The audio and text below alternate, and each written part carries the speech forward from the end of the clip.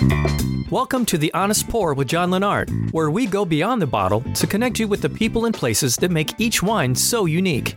In this episode of The Honest Pour, I talk with winemaker Maxence Duluth from Louis Vuitton Moet Hennessy, who is cultivating fabulous fruit in a place where grapes have never been grown before. In the Yunnan province of China, near the legendary city of Shangri-La, Duluth presents Aoyun, a new luxury brand Cabernet Sauvignon.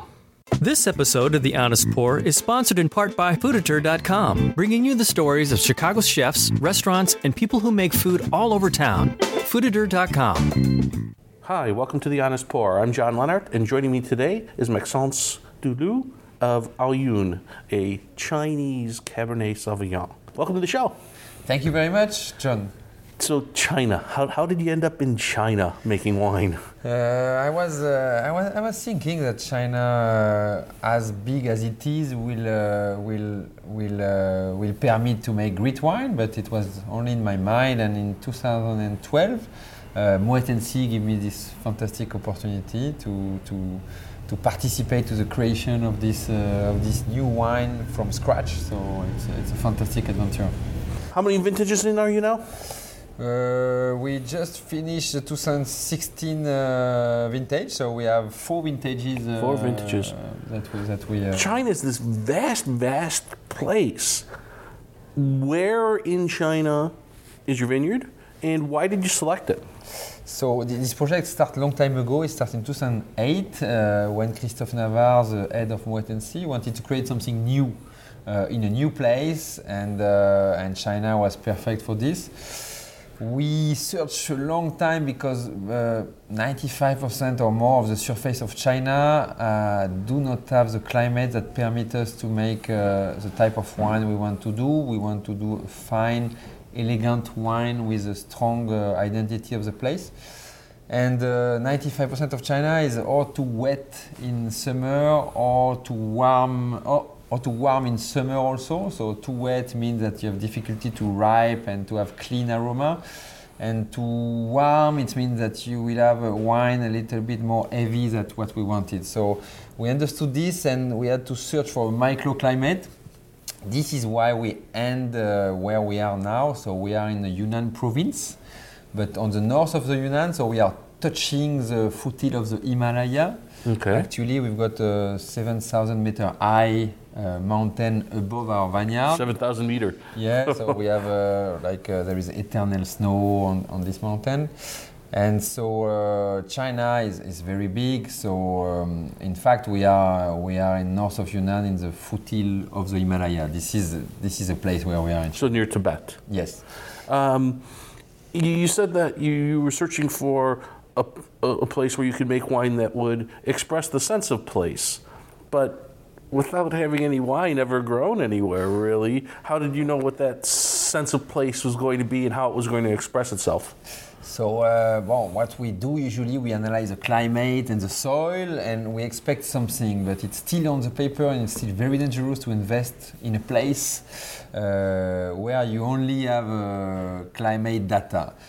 In our situation, we have something much more palpable is the local villagers, so the Tibetan farmer villagers that live on these lands in centuries. They planted some vineyard in 2000. So when we find this place for the first time, when we arrived in this place, 2011, we could taste the grape before the harvest of the farmer, and 2012 also, and after with this experience of tasting the grape, we could see deeper the potential, and we were sure that it was a good place. And what would you say the sense of place is, and how does it express itself in the wine?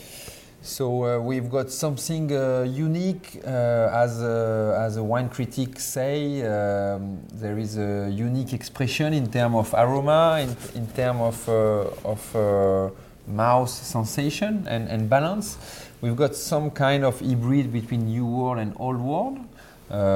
So it's very difficult to find a wine that is looking like this wine, but a kind of hybrid. This we can find. So in aroma, we have some ripe fruits that are intermixed with more freshness, like cedar wood, blonde tobacco, mixed with, so this is more from Pauillac wine, Cabernet Sauvignon. This is mixed with more ripe fruit that we can get in the new world wine. In the mouth, we've got this smoothness that we can compare to Napa Valley, very beautiful tannin, but this is structured by strong acidity, stronger acidity than in Bordeaux, and it's give a cool, fresh balance. So this is again hybrid, and we have the chance to have very, very silky tannins. So it seems that you're saying that it expresses fruit much like California New World, yet with all the elegance and structure of Pauillac. Yeah. Yeah, I mean the complexity usually it's a mix with a lot of things, and in our case we have this fruit, but other type of aromas that will add complexity, like tobacco, cedar wood, cigar box. How large is the vineyard? So we have 30 hectares.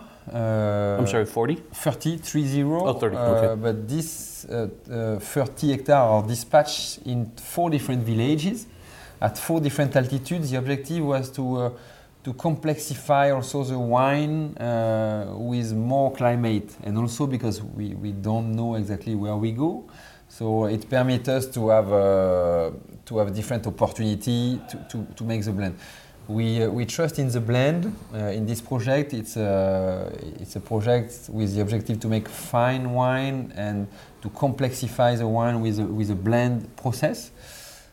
We trust that some very good wine can make a great wine after this blend. And in our case, we are blending now 90% Cabernet Sauvignon with 10% Cabernet Franc, but we are blending a lot of different terroirs. Okay, 30 hectares, we've got 300 blocks. This is made with half of the 30 hectares because half is planted since 2000. So this is made with mature vineyard. So it's around 150 blocks, and we select the best expression of each terroir to blend it and to make this wine. Terrific. I know you're concerned. It's a sunny day. We're sitting here. It's a little warm. Normally we taste wine at the end of my show, but you want to taste the wine before it warms up too much. So why don't we go ahead and taste the wine? Okay. Deep, beautiful color. So usually we need to double decant the wine because it's very young and it's need the oxygen to open up. Boy, elegant nose, very complex.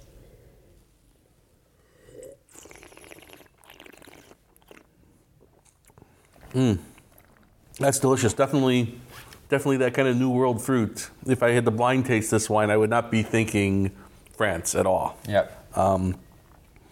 But nice acidity, very silky tannin. So tell me about the 2013 vintage, what we're tasting. So 2013, every year still experimentation. I mean, it's we start from scratch with this new climate.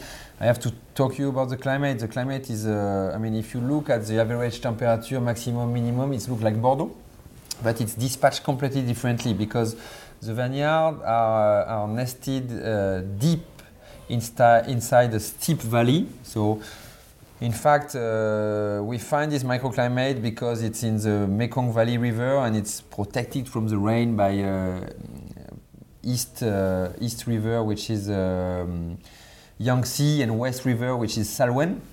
So it's really protected microclimate. So because we are very steep in this valley and the mountains are very high, we have something very particular, which is the number of sunshine hours. The sunshine hits the vineyard. In Bordeaux, if you compare with Bordeaux, in June you've got 15 hours of sunshine. In our place, the sun just starts to hit the vineyard at 9 o'clock in the morning, because before it was behind the mountain. Sure. And at 6 o'clock in the afternoon, it's going to go behind the other mountain. So it's a very short period of sunlight. So it's like 4 to 5 hours less sunshine hours than in Bordeaux, which is a very important parameter that makes that we can keep this acidity, this cool aroma. And on the other side, the UV are a little bit stronger than in Bordeaux. In summer, temperature a little bit lower. and so this means that it's gonna delay the maturity because less sunshine hour. So it's compensated partially by stronger UV, but not totally. So you need a longer ripening period, and here is the magical of the place. It's because the end of season is very sunny and very dry, so we can do this here. We could not do this in Bordeaux because we will have a lot of roads in our place. The cool night and the small quantity of sun is ripening slowly the grape, and there is no rain at this period, or few quantity of rain, so the grapes still in perfect shape. And so is there a great diurnal shift during the days, lower temperatures, higher temperatures, or is it fairly consistent throughout the day, the temperatures? During day and night, yeah, yes.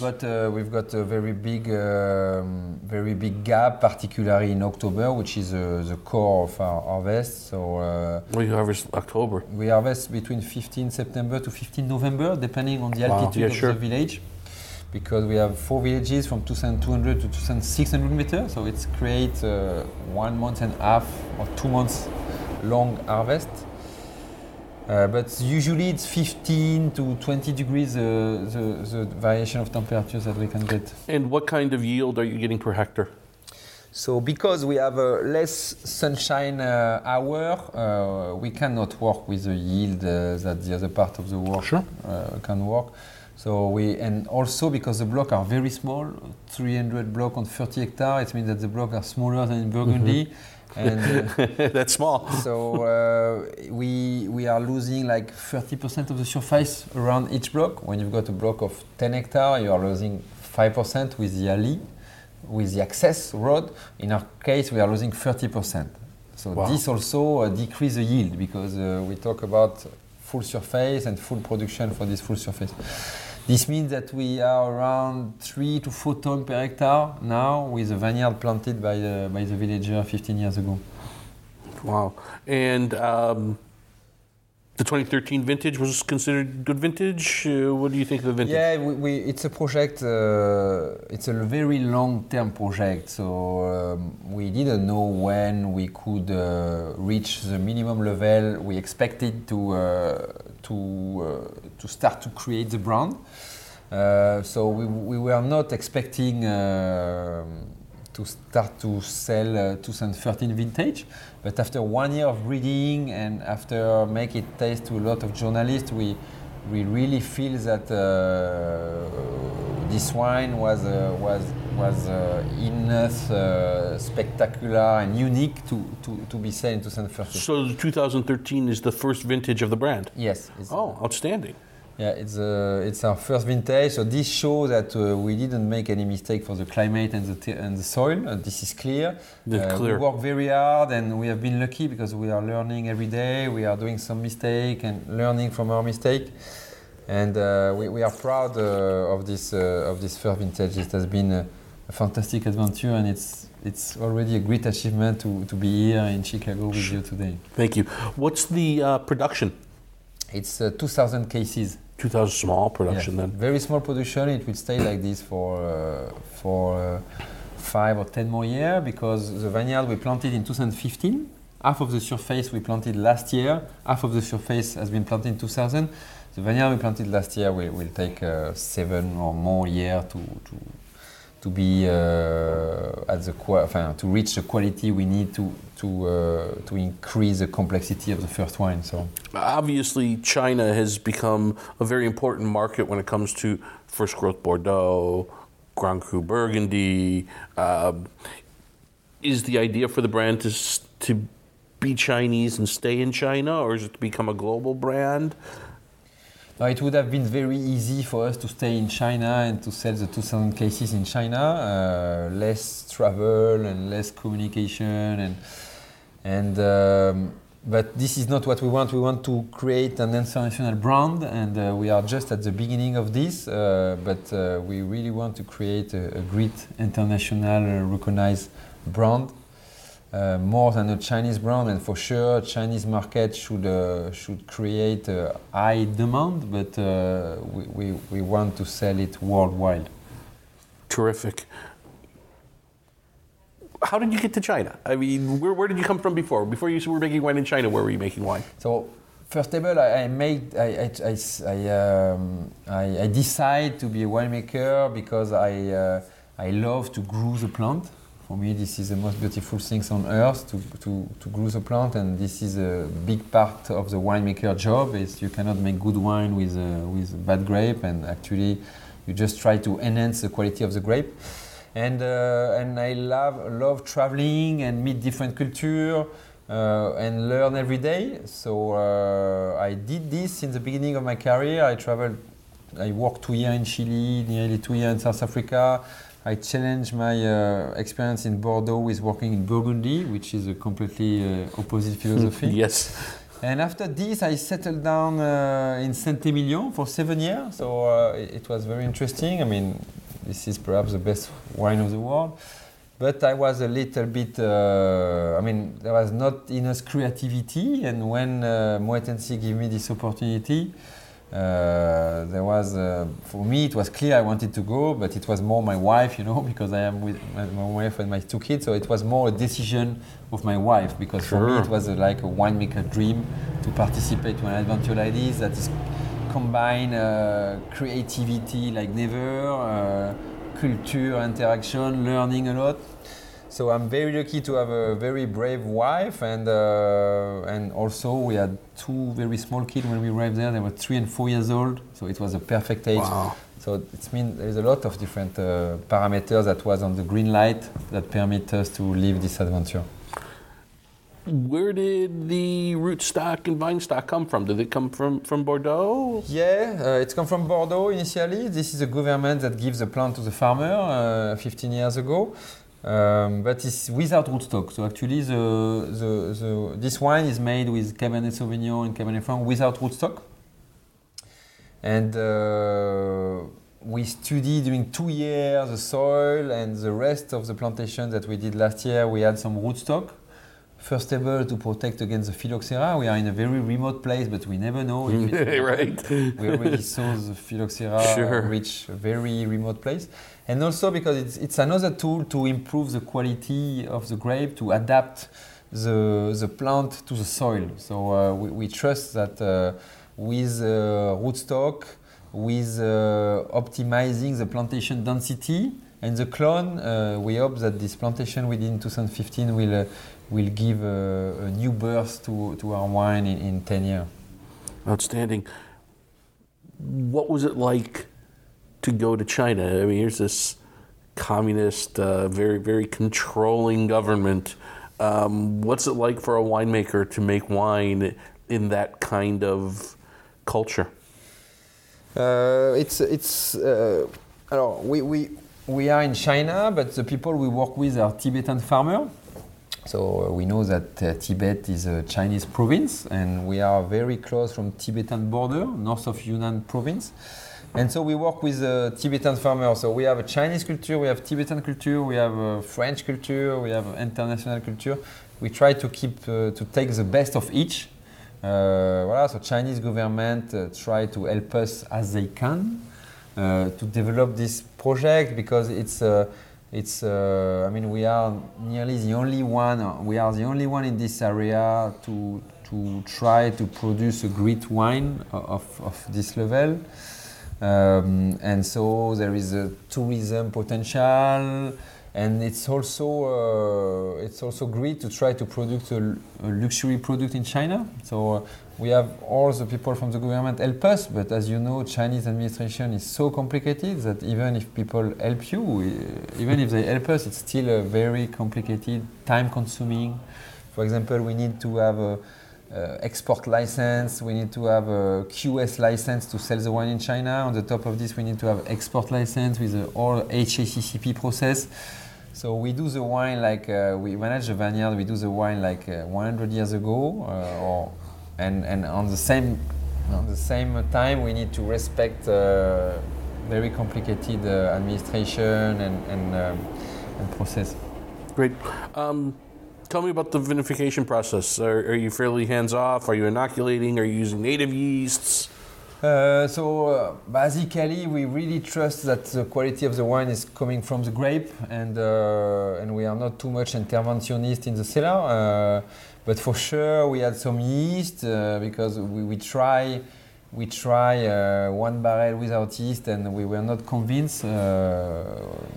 So we had some yeast, and after we don't try to extract too much. So we try to we prefer to let some so we try to enhance the quality of the grape without too much extraction, without too much oak, okay, and to try to express this place. And is it French oak? Yeah, so it's 50% new barrel. This one is 40% new barrel, and the rest was breeding in earth jar, terracotta jar. You know, so we took this from Chinese Baijiu, which is a very famous spirit in China. They age their spirit in earth jar, so we took this kind of earth jar and we adapt a specific floating roof to avoid oxidation. And now the new vintage we do 50% new oak, 50% 1 year old barrel, but the malolactic fermentation, we do it 50% new oak and 50% terracotta jar. After the malolactic fermentation, the wine that was in terracotta jar is transferred in 1 year old barrel. Wow, that's interesting. So you've taken this ancient technology and adapted it to modern technology to make a wine that's uniquely Chinese. Yes. Yes, and I think the most why we are so different is really the climate and also the way we are working in the vineyard. 300 block on 30 hectare, very small block. It means that we do everything by hand. So it's unique in the wine world, from weeding to topping up, and there is no limit of what you can do. I mean, we can do exactly what we want.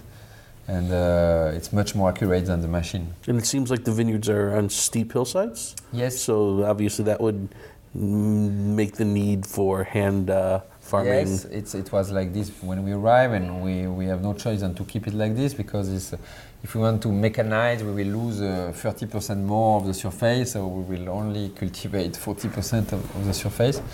So we have no choice, but we are. So it's make it complicated, because sometimes we need a lot of farmers working on our land. Sometimes they go to pick up the mushroom in the mountain, or they harvest their corn or their walnut. You have to understand that the place where we are is farmers that are autonomous in terms of food, even in terms of house. They build their house by themselves with the wood and the earth they found locally. And in terms of food, they are also autonomous, because they have the animal. With the animal, they give food to the plant. With doing compost, with the plant, they give food to the animal. So we really try to keep this as it is, and it's very. They have a very autonomous way of working, very sustainable. How was the transition for your family, moving there, and for yourself as well? I mean, from a Westerner to move to China is got to be quite the shock. Are you adapting? Have you adapted? How's it going? Well, for me it was difficult in Saint-Emilion because lack of creativity, and now it's difficult because there is a lot of things lot of issue to solve every day. But this is it's fulfilled my time and my spirit, so I'm very happy. The kids, they were 3 and 4 years old, so they follow happy parents without any problem. And my wife, she's happy also to give this opportunity to our kid to speak a second language, which is fantastic, Chinese, and to understand also a second culture, which is opposite as our culture. So in this, it's kind of a family adventure also for us. And what's your plan for the brand? But we try to improve the vineyard process mainly. I think we have a lot to improve in the vineyard. So every day we try to understand better and to improve the vineyard process, to adapt to the global climate of the area, but also to each vintage. Each vintage have a very different climate. So we try to make a more complex wine each day. Mm-hmm. How much of the wine will be brought into the United States? I think its retail price is around $300. $300. So, but really compared to the energy to make this wine, to the money to make this wine is perhaps the most expensive wine to do in this world because of everything done by hand, because of the very complicated logistic. And the uniqueness of this wine, it's I mean the reality there is no price. It's a stunning wine. I did a tasting yesterday. It was Cabernet Sauvignon from Napa Valley and from South America, and nothing was even close to this wine in terms of quality and elegance and flavor and depth. It's absolutely stunning and really beautiful. My question was, though, how much is coming to the United States? How many cases are being imported? Do you know? So yes, a total of 2013 vintage is 2,000 cases, and there is 500 cases allocated to US. Okay, 500. But we'll be seeing this mostly high-end steakhouses, yes. high-end restaurants. Yeah, for sure. And there is also a lot of clients that buy these they can drink it now. Usually we recommend to put 1 hour in the decanter or half an hour in the decanter and put back in the bottle, double decantation. Sure. So this can be drink now, and we hope it can age long time. Sure, it's definitely got the tannin and acidity that you should be able to lay down easily 10, 15 years, huh? Yeah, there is a very strong acidity, actually, stronger than Medoc. Than Medoc wine, and it's usually correlated with a good aging potential. Mm-hmm. And how much time in barrel before release? Or before bottling? This one stay 10 months in barrel because we had a logistic problem. We had not our cellar, but the next vintage it stay between 12 to 16 months. It's depending. We are fine tuning the process.